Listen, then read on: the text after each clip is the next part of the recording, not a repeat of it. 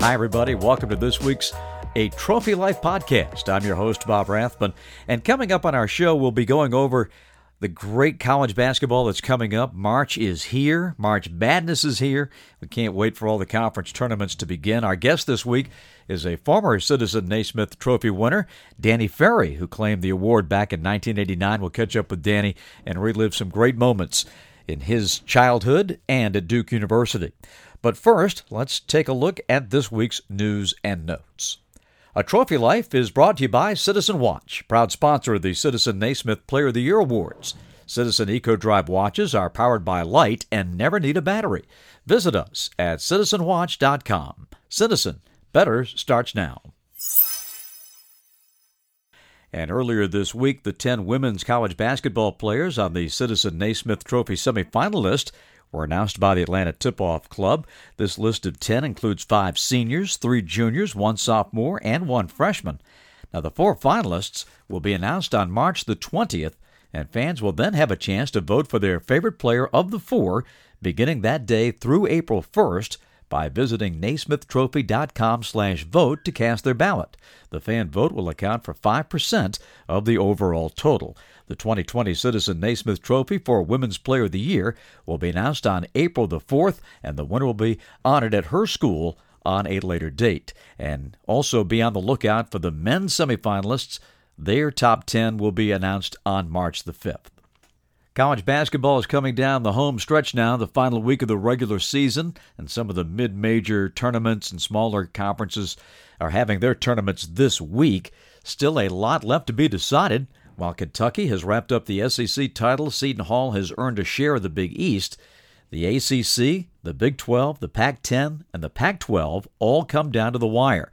Now, the Big 10 has a big logjam at the top. There are 6 teams within 2 games of one another. The ACC race is coming down to the wire. They have 4 teams within a game and a half of number 10 Louisville's lead at 15-4. What an amazing season for the Dayton Flyers. They capped the A-10 regular season championship with an incredible offensive performance. The Flyers had their best shooting performance in 34 years. They hit 72% of their shots in a big win over Davidson. And all that's left for Dayton now is to finish the A-10 season undefeated. The Flyers have won 18 straight games. They play at Rhode Island on Wednesday and host George Washington on Saturday. And Dayton, by the way, is number 3 this week in the men's poll, its highest ranking since reaching number 2 in 1955-56. Now, as for the women, their regular season is wrapping up too. There are several major conference tournaments getting underway this week. And on that list, the ACC, they play at the Greensboro Coliseum, and the championship game there will be on Sunday, March the 8th. Louisville is the top seed, as we mentioned. The Big East is underway in Chicago at Wintrust Arena, a Monday, March 9th championship with DePaul the top seed. The Big Ten women at Bankers Life Fieldhouse in Indianapolis. Championship game Sunday, March 8th. Maryland is the top seed. The Pac-12 women at Mandalay Bay Events Center in Las Vegas. Championship Sunday, March the 8th. Oregon is the top seed. And the SEC women underway in Greenville, South Carolina at Bon Secours Wellness Arena. The championship game is Sunday, and the top seed is the number 1 team in the country, the South Carolina Gamecocks. Speaking of conference tournaments, I want to mention to you basketball fans, if you're going to be in Greensboro for the men's ACC tournament, make sure you stop by Reed's Jewelers on Thursday, March the 12th, and visit with 3-time Citizen Naismith Trophy winner Ralph Sampson. The former ACC and UVA legend will be on site signing autographs from 5:30 to 7 p.m. And if you purchase a Citizen watch, you'll get a great autographed gift. Now, Reed's is located at 1612 Highwoods Boulevard in Greensboro. Citizen Watch is proud to be the title sponsor of the Citizen Naismith College Player of the Year Awards. Speaking of trivia for this week, there have been 11 schools in history that have produced both a men's Citizen Naismith Trophy winner and the Warner Ladder Coach of the Year. And those schools are Virginia, Villanova, UMass, UCLA, St. Joe's, Ohio State, North Carolina, Kentucky, Kansas, Indiana, and Duke University. The coach, of course, is Mike Krzyzewski, a 3-time winner, and the players are J.J. Redick, Jay Williams, Shane Battier, Elton Brand, Christian Laettner, Johnny Dawkins, and this week's guest, Danny Ferry, one of the ACC's and Duke's all-time greats, of two-time ACC Player of the Year, named one of the 50 greatest in ACC history, and back in 1989, he was named the Citizen Naismith Player of the Year. Here's my conversation this week with our guest, Danny Ferry. A pleasure to catch up with the 1989 Citizen Naismith Player of the Year, Danny Ferry. And Danny, it's great to touch base with you, and let's get caught up. How you doing? Great, Bob, and great to talk with you. Things are well. Raising my family, getting older, all that stuff, but life is good. Well, let's go back, because a lot of people maybe listening to our podcast today, Danny, are not familiar totally with the background. You coming from just a wonderful family, Bob and Rita. Your dad was a player first with the Bullets and then became the general manager of that team, won a championship in 1978. And I first wanted to ask you what it was like growing up in a basketball family like that, you and your brother Bob, with pro basketball in your life every day of the year. Well, I'm sure we'll talk more about it, but I was as fortunate as anyone could be as regards to my basketball experience and life that I had around it. But my father played for 10 years in the NBA. He was played for the St. Louis Hawks and the Pistons and the Baltimore Bullets. Then went on to coach for a couple of years and then became general manager. He was general manager, I think, for 17, 18 years. Won a championship, made to the won the Eastern Conference Finals, I think, 3 times on top of that. I grew up around. There were much smaller businesses then. I grew up around it, living it. I was very fortunate to be around it. Was unbelievable. And again, to touch on it, it was a family thing for us, and for me, I was very fortunate to have an older brother that ended up being a very good player, was drafted by the Hawks, and played at Harvard. He was 3.5 years older than me, and I tagged around with him, and I just wanted to be like him more than anything else. So I had the bigger picture of basketball, but I had the smaller picture of basketball at home with my dad, but especially my brother, and just wanting to try to be his best friend as a little kid and someone I look up to so much. When you talk about family, it's not just the tight-knit Ferry family. It's your extended family with that basketball team and getting to know all the guys on a very intimate basis, even though you're just a kid growing up, but still to be around guys like Wes Unseld and Elvin Hayes and those great Bullet teams in the mid to late 70s. I mean, rebounding with Wes and shooting jumpers with the Big E, not too many kids get a chance to do that. No, it was great, and I got it when I was also 16, 17, 18, being around Rick Mahorn and Jeff Ruland. So when I was older, but when I was younger, Elvin Hayes and Bobby Dandridge and Kevin Greavy and Mitch Kupchak, those were all guys I just was around all the time. I looked up to them like crazy, but they were also normal people to me, and I saw how hard they work and how much they invested in what they were doing and what it was like to really go after it. So, it was an incredibly rich basketball life that I had. That again just continued to be, really special for me throughout my life. And while this is all going on, of course, you are in high school playing for the late, great Morgan Wooten, the Hall of Famer at DeMatha, who just left us, of course, in January. Your recollections on the total experience of playing for Coach Wooten? Well, I mean, I played for Kay and Pop, and we'll talk about them more as well. But having the opportunity to play for Coach Wooten, those coaches weren't better than Coach Wooten. Coach Wooten was as good as any coach there ever has been, and he did it in a way that was of high integrity, big picture, thoughtful. The impact he had on so many people's lives. It was just back at his funeral a few weeks ago.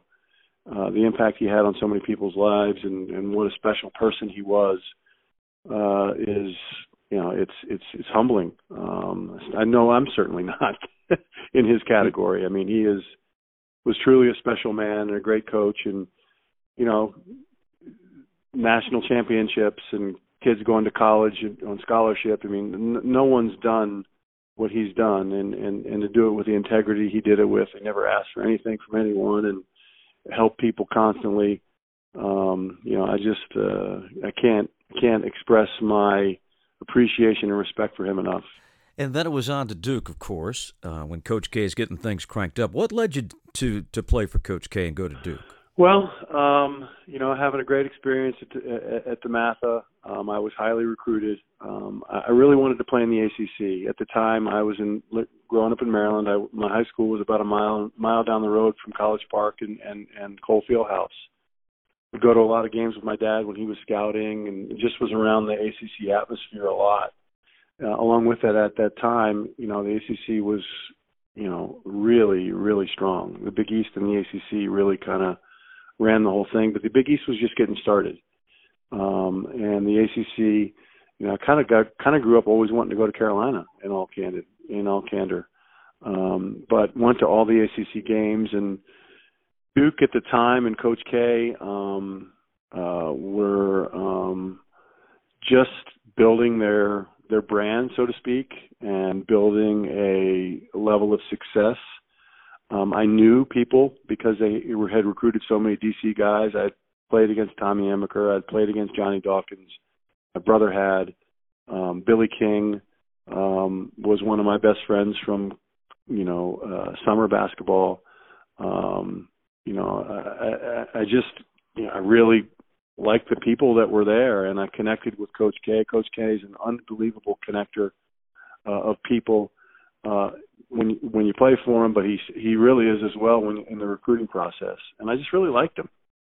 And Duke being a national school, a great school, just everything kind of pointed me in that direction, and the opportunity for me to go there was the right one, and I'm excited and happy that I picked it, that's for sure.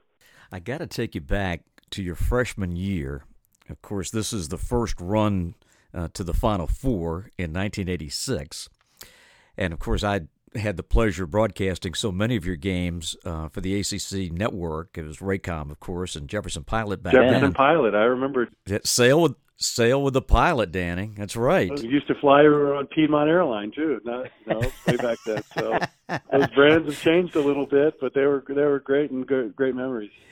In 1986, I am doing the NCAA first round on ESPN and NCAA Productions, and Duke is matched up against Mississippi Valley State. Mississippi Valley State. And unless you lived it and you're a big Duke fan, you might not remember the fact that the great run to the Final Four your freshman year, and that whole start of the Duke runs to all these Final Fours in the subsequent decade since, might not have gotten off the ground. You guys were in trouble against Mississippi Valley State, and Johnny Dawkins saved the day. We were against the mat, for sure. They came and really got after us and were really aggressive and quick and physical. They made shots, and they played really, really well. And we were, at the time, 34-2. We were number one in the country. We'd won the ACC tournament. We'd won the ACC regular season, and that was at the time when Mark Price at Georgia Tech and John Sally, how great they were. North Carolina had great teams. College basketball was super strong then. We were the number one seed in the whole tournament, and that team took us to the mat, and we were on our back a little bit. And then the Johnny Dawkins show started, and he just wouldn't let us lose. And, he is such an important part of Duke lore and Duke history, Johnny is. He kind of set the tone for everything, but he saved it that day. Yes, he did. He put us on his back and he refused to allow us to lose. And he was a great college player. He had some injuries as a pro that kind of set him back some, but as a college player, he was special and exciting, cool. Reverse, 6'2" kid going up and doing reverse alley-oop dunks and things that were, just fun. But that game, he was not going to let us lose. Danny, that started for you and your teammates, of course, and I think mainly of Quinn Snyder because you guys were classmates and roommates together. He was your point guard. But that starts a run of 3 Final Fours in 4 years. Just an amazing run of success. And looking back at it now, how hard it is to get to one Final Four for a group, and to have you guys do that 3 times in 4 years has to be a great memory for you. Well, it was, we had to it was no certainty. We knew that we were going to be good my freshman year, with Dawkins and Allery and Billis and David Henderson and Tommy Amaker. We knew we were going to be good. But after that, this is part of the reason why I chose Duke. It was, all right, it's on me. It's on, the next group. And we made the NCAA tournament the next year. We lost in the Sweet 16 to Indiana, who eventually won it. And then to be able to get to 2 more Final Fours was, really fulfilling.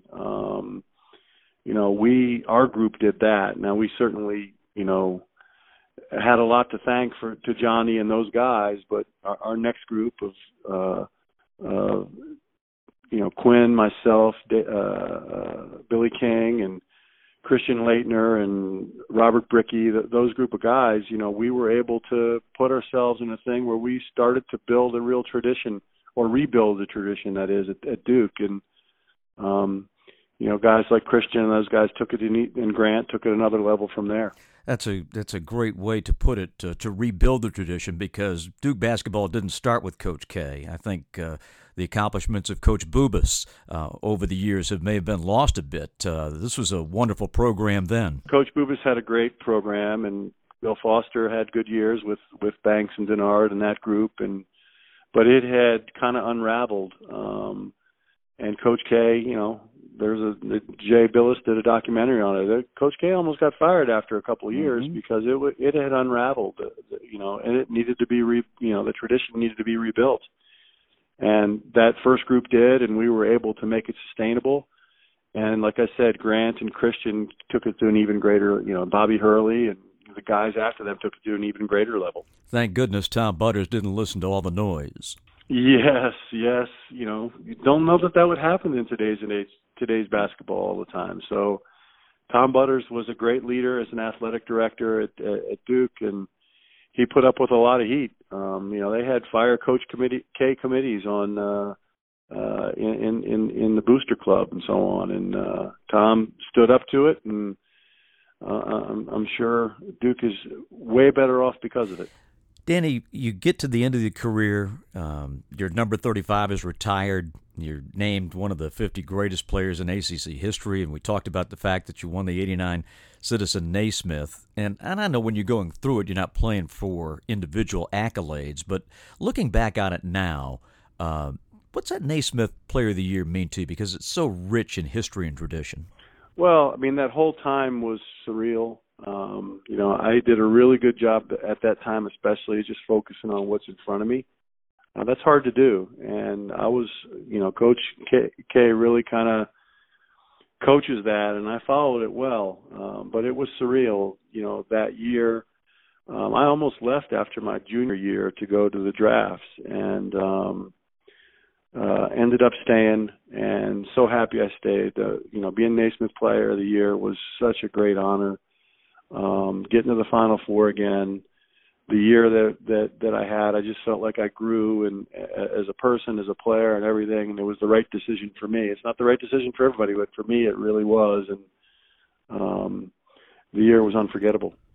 Danny, you mentioned Coach Pop, and of course your pro career, you played in the NBA and then an executive with Cleveland and Atlanta.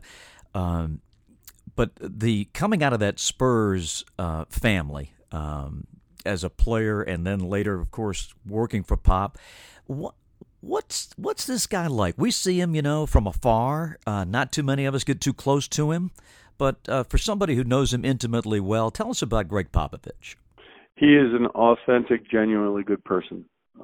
It starts with that. And, Coach K is, and Morgan Wooten is, that's so important if you want to be a great coach or be, that level. But Pop is he's a pretty normal, authentic, caring, thoughtful human being that's smart and lives on principle and standards, sets standards for himself and everyone around him that are clear. And it just creates an environment that it's about winning. It's fair. You know, everyone gets chewed out. Everyone gets an arm around them. You know, that's whether you work for him in the front office or as an assistant coach or you play for him. But he's hardest on himself, and he's the most caring, thoughtful person about you and your family and your life.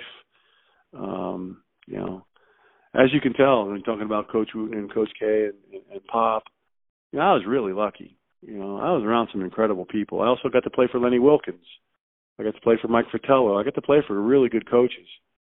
But, you know, I don't know many people have had no one's had a better experience with me than I've had with coaches. People have had good ones, but better, I don't know. That's a Hall of Fame lineup right there. Danny, thank you so much for your time. We really appreciate it. We could talk all day, as you know. With so much great history with you, and congratulations again. We remember you for winning the '89 Naismith, and all the best to you in your future endeavors.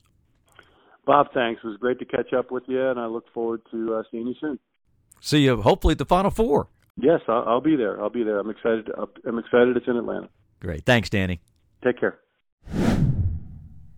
It's a very special time of the year, and certainly for ACC fans, Danny Ferry, of course, instrumental in Duke's success as the Coach K legacy got going in the mid to late 1980s. And it is also a conference tournament championship that really does mean something. It's still the Players' Championship, and even though the ACC, like many conferences, has expanded in size over the years, it's still the Players' Championship. It's still something that when you go back through the history books, you look at the great players in our game, a lot of them were ACC champions along the way. So we'll be keeping our eyes on that tournament as it kicks off next week in Greensboro.